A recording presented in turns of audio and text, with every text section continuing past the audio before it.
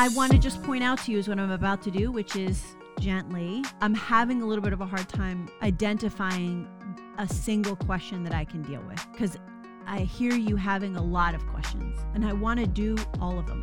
Please believe me, I love it. But I need to know what's the most pressing question about the truth of the Bible that you're trying to say to me. Is it that a lot of people who call themselves Christians have different opinions on elements of that faith? Or is it people who call themselves Christians have different interpretations of the Bible? This is Study with Friends, a weekly dive into the answers and questions we find in the Bible, the church, and the broader Christian faith. I'm Paige, and this week we continue expanding our apologetics toolbox as we start to wrap up our multi-series focus on the book, Searching for God. This episode is part of a series. You can get the rest of the episodes, learn more about the guests in this series, about the resources we provide, and the larger work that we are doing, all at studywithfriends.org. So last time we met, we talked about a bunch of things. I would normally see how that went and like where we are, like where's our new footing. Give my friend a chance to share with me if anything was persuasive. I'm going to move past that because I really do want to deal with the relativism that came up in the last conversation. So to recap that, you asked me, how can I believe that the world was created in 7 days when science basically disproves that?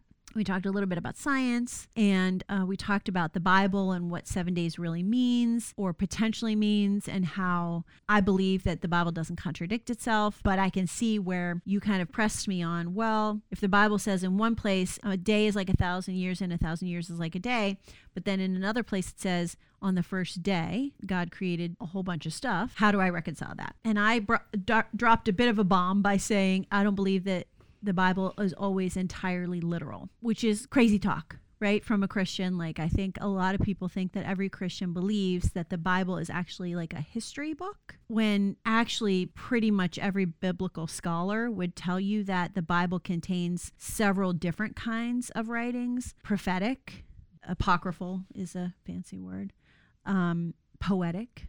So the Psalms are poetic, and Song of Solomon is poetry. Wisdom books like Proverbs. So not all of the Bible is intended to be read like a history book. And so that's how I explain that the Bible is filled with truth. Like, I really believe that there's wisdom in raise your children up in the way that they should go, and when they're old, they won't depart from it. That's not really a promise. It's not a transaction.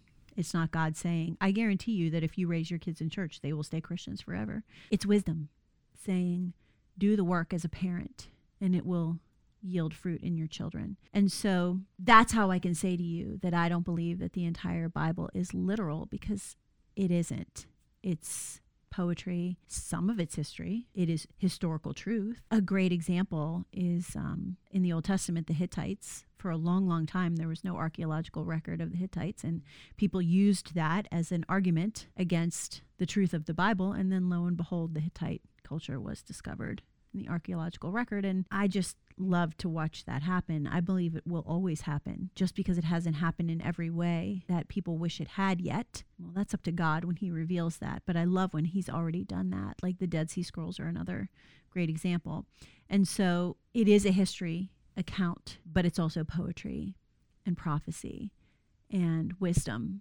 And so that's what I mean when I say that the entire Bible is not always exactly the literal thing that we would read it as if we were reading a textbook. It's not a textbook. It is the story of God and his people, and it's the story revealed by him and the way he wants us to receive it.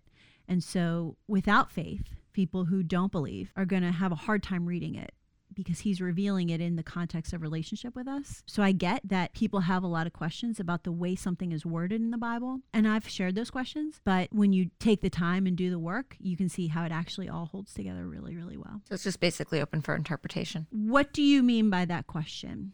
So there's a lot of people who consider themselves to be religious, and this person might read this passage to say one thing, but then, and they're all, people of the Bible, where, this pastor says it means this and this priest says it means this, and this is the body and blood of Christ, but this is symbolic, or this happened this way, but no, revelation's going to happen this way. And you can go on and on and on about how all these different people who are Christians or whatever their belief system is, going off the same book. That's a bunch of stories from a bunch of men that wrote it. Let's face it, everyone's men that wrote it, right?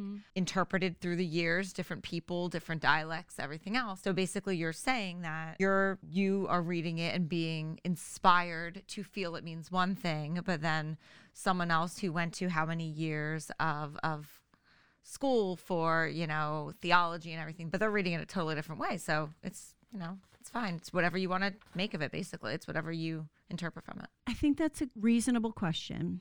I know that question is useful if you respectfully want to make light of the Bible. I'm not sure if that's what you're trying to do, or are you trying to really understand why different people have strongly held but vastly different interpretations of the Bible? I'm trying to understand how one person is interpreting what the Bible says in one way, and they believe in the Bible and they believe in God, and another person who believes in the Bible and believes in God is interpreting it in a completely different way. Both of them are believers of Christ and believers of God, and both of them have two completely different interpretations of what the same book in the Bible means. Same story of the Bible. Okay, so when you say story, do you mean the whole book? No, pick any of them. You can pick Revelations if you want. Pick any of them. Would you like me to pick Revelation? No, okay. This is going to be way too long of a show. So I'm going to do something here. It's gentle, but it's necessary. Because she just machine gun fired a bunch of sound bites at me. And I'm not going to allow that to cause me to feel defensive.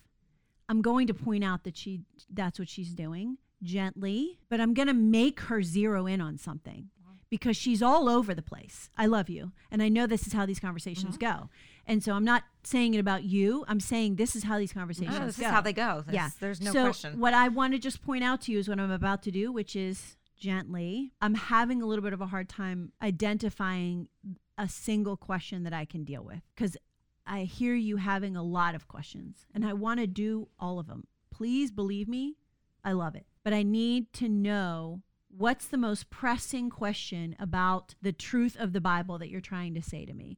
Is it that a lot of people who call themselves Christians have different opinions on elements of that faith? Or is it people who call themselves Christians have different interpretations of the Bible?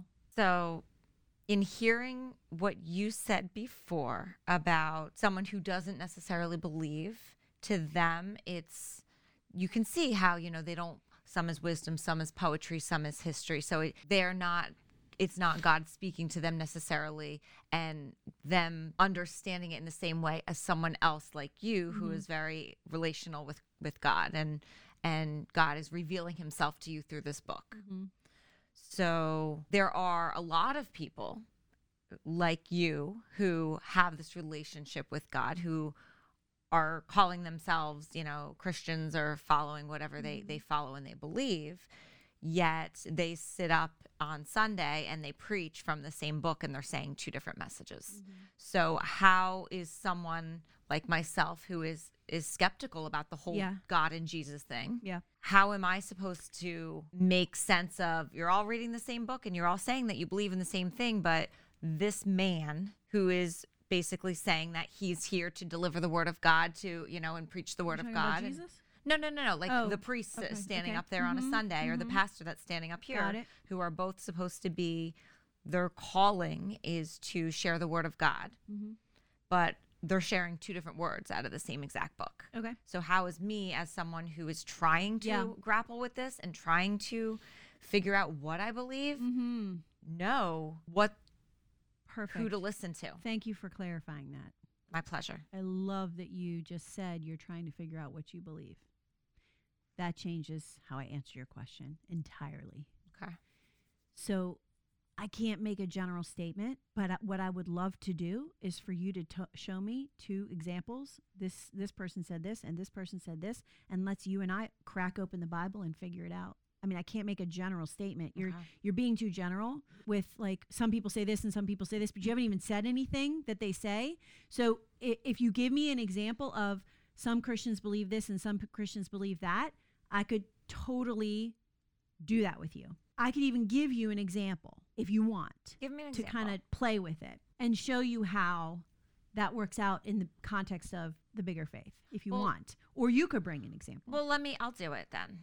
Let me do it. This is going to take it a little bit of a, I don't know, we'll see. But how about two different branches of Christianity, of a religion, believing two different things, let's say, where we talk about like baptism as a baby versus baptism as not even necessarily needing to get dunked or like the sacraments, right? Like let's talk about why some believe that you should sit in a box and you should tell a person your sins, where others believe that you're confessing your sins to God and you don't need to have a traditional confession, like those types of things. Let's grapple with that. Okay, let's. And then I'm going to share with you a different example because I think it's going to be helpful in both of these ways, if that's okay. I'd love it. So first of all, I need to tell you what you're asking me is to be a theological PhD, which I am not. That what I mean by that is you're asking me to give you the justification for different systematic theologies, which comes from a deep level of understanding those systematic theologies. So we have the Catholic systematic theology, which, by the way, also has Roman Catholic, Orthodox. There are lots of systematic theologies in both Catholicism and Protestantism. I happen to hold to Reformed theology. That's my system of theology. Let me back up. What is a system of theology? It's really the best understanding of a lot of people over a long, long time. In fact, it's called historical theology. It's this big. It's a textbook. And it just helps me to understand why I believe what I believe, not just in the was Jesus crucified? Did he raise from the dead? Like the basics of Christianity, but what you're talking about, which is like, what's the deal with the sacraments? What's the deal with baptism? Dunk or sprinkle? When you're really ready to enter into, like, I want to deepen what I understand about my faith, you've got to first sort of stick your flag in one of the systems of theology. And at least, I mean, a good place to start is like wherever you're going to church, figure out what theirs is. A lot of people don't even know. Especially Protestants. Sorry, Protestants, love you. I am one. But a lot of times you sit in a church and you don't know. I mean, that's normal. You're going to not necessarily be like, wait a minute, what's the systematic, especially if you're brand new, you might not be like, wait a minute, what's the systematic theology of this particular denomination? Although, thank God for the internet, because you can find out. But what you're asking me to do is defend a systematic theology that I haven't studied and adopted. I can defend Reformed theology-ish. I'm still not a super expert, but what I would love, because, I'm a super curious person too.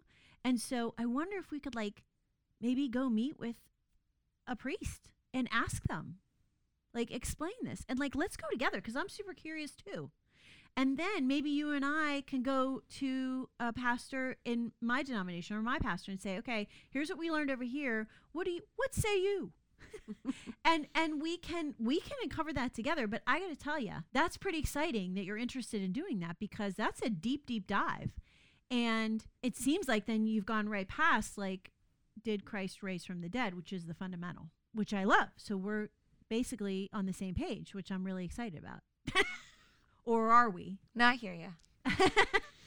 So what I'm going to bring her back to the resurrection. Remember at the beginning, we talked about that as like, that's the most important part of our faith. And anytime we talk about interpretations, and by the way, I was going to go into young earth, old earth, because that's a big debate among evangelical Christians. There are lots of intelligent people who believe young earth, and there are lots of intelligent people who believe old earth. And any of those, like, you name it, pepper out whatever interpretive biblical disagreements a person might come to, which is in the family of relativism. Were you with me on that one? So it's about like, is there absolute truth? Because what she's saying is there can't be, if people interpret it different ways, it can't be that there's absolute truth. Although I'm going to come back to that in just a minute too. It's all relativism. And so then what we have to do is come back to absolute truth, what we believe. And she went into the Bible, by the way. You notice she took me into the Bible. I did not wrench her into the Bible. She was like, well, some people do this with the Bible. Some people do that. And I did a little bit of work in it's going to be really hard for someone who chooses not to believe the Bible to properly interpret the Bible. I didn't say it that pointedly, but I said it. I hope I said it gently. I'm not always the best at that. That, by the way, that's my weakness, because I'm a pretty combative person, and I can be snarky. So that's the part I really have to work on. For me, that's where I fall down, is just running up to that line and putting my boxing gloves on and be like, let's do this, because that's my personality. And so for me, the thing is I have to remember the relational. So I will do a caveat that I may not always during these workshops do the very best, but I hope I'm giving you a foundation of where you want to go. What I did was I just peppered in, it's hard for people to understand the Bible if they choose not to believe that it's true. But what I also said was the Bible holds prophecy, wisdom, history, poetry. Nobody disagrees with that. No Christian disagrees with that. No matter what your theology is. You don't really argue with the fact that there's poetry and prophecy and wisdom and history. What you argue about is which passages fall into which categories. And so starting by saying not everything is completely literal really puts people on the back foot, because I think that Christianity and the public perception of Christianity is that every Christian thinks that every word is literal historical truth. And so opening up the mind of your conversational partner to help them understand the whole of the Bible is really useful. And you can come back to that later as a touchstone, because I would have probably worked in with her the places where Christians find common ground and not disagreement. And that's what I started to build the foundation on, which was, okay, this person might interpret this way or this way, but we all agree that the Bible holds wisdom and prophecy and poetry and history and revelation about who God is and who we are. And so I just kind of built a foundation there, because I'm making an assumption this person really doesn't understand the Bible very well. And I'd have to say that a lot of people in the pews might not even be able to discern and say the Bible contains different genres of writing. Although we in theory understand that, because we've talked about prophecy and some of us read the Psalms every week. Those are songs. They're poetry. They're lyricism. It's a genre. And so it's worship, but it's a genre of art, Okay, so as you can see, we've only done one question, one conversation, and it can go a million different directions. Is there anything I left too loose-ended?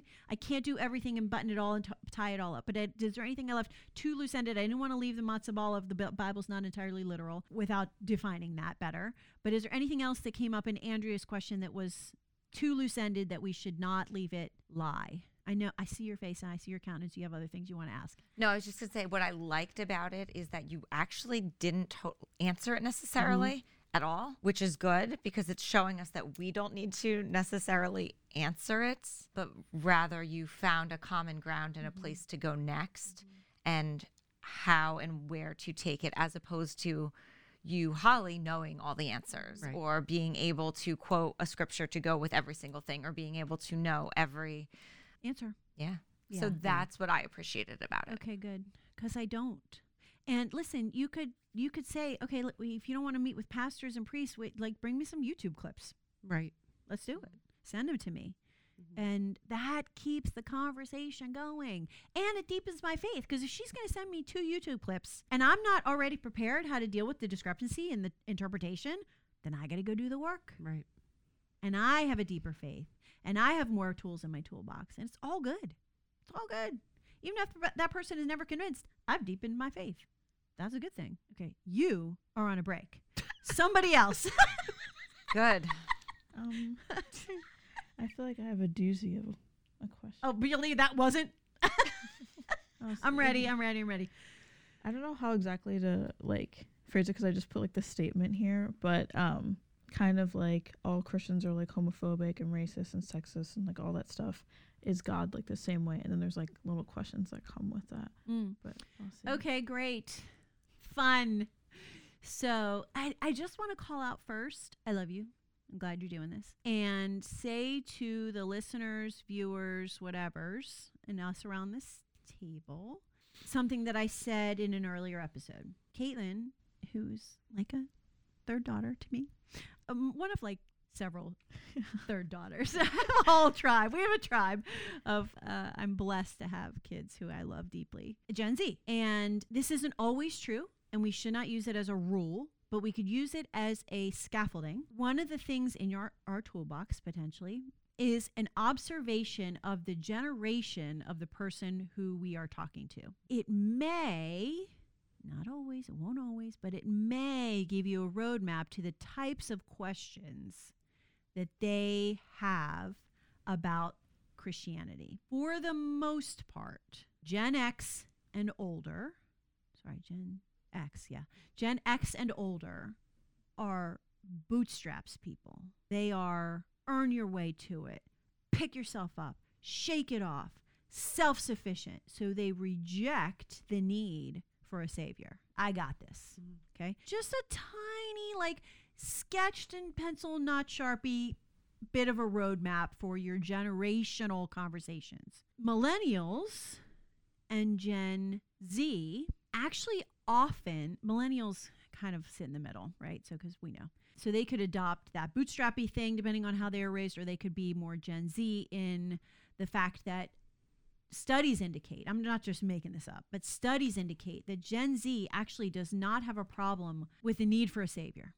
Like they recognize the world as a hot mess. So that is not their problem. They have a problem with biblical ethics. How does a loving God blank? And so just keep that in the back of your mind as a roadmap for conversation, because you don't want to come into an on-ramp of a highway that they're like not even on. You know, like I'm not going to start talking to Caitlin. I'm going to ask some questions. Like we keep learning, ask questions, that help me to uncover whether that's true about the person that I'm talking to. Like my father, my uncle, who was the scientist, these guys, my father's whole family, man, they're bootstrappers. And they are just super resistant to anything that is not self-made, self-sufficient, right? That is not this generation. This generation is like, we are all a mess. They're super in touch with it. And so the idea of a savior is appealing. The problem that blocks them is, how do I allow myself to be saved by this loving God and then turn around and display hate towards some, yeah. That's how they see it. We got to sort that out with them, because that's obviously not biblically accurate. But on the surface, it is a disconnect. I just wanted to call that out, because these are I'm blessed to have these conversations with a whole host of different people. And I can tell you without fail, that's been my experience. And again, I'm not saying that that's the experience that has no exception. It's not. Each person is an individual, and depending on how you were raised and your own life experience, you bring whatever you bring to the table. I just wanted to say that as a little bit of a, like I said, something to keep in mind. Okay, so most of the time you're going to know the person you're talking to pretty well, but like this is a bootstrapper or this is a biblical ethics problem. She nailed it.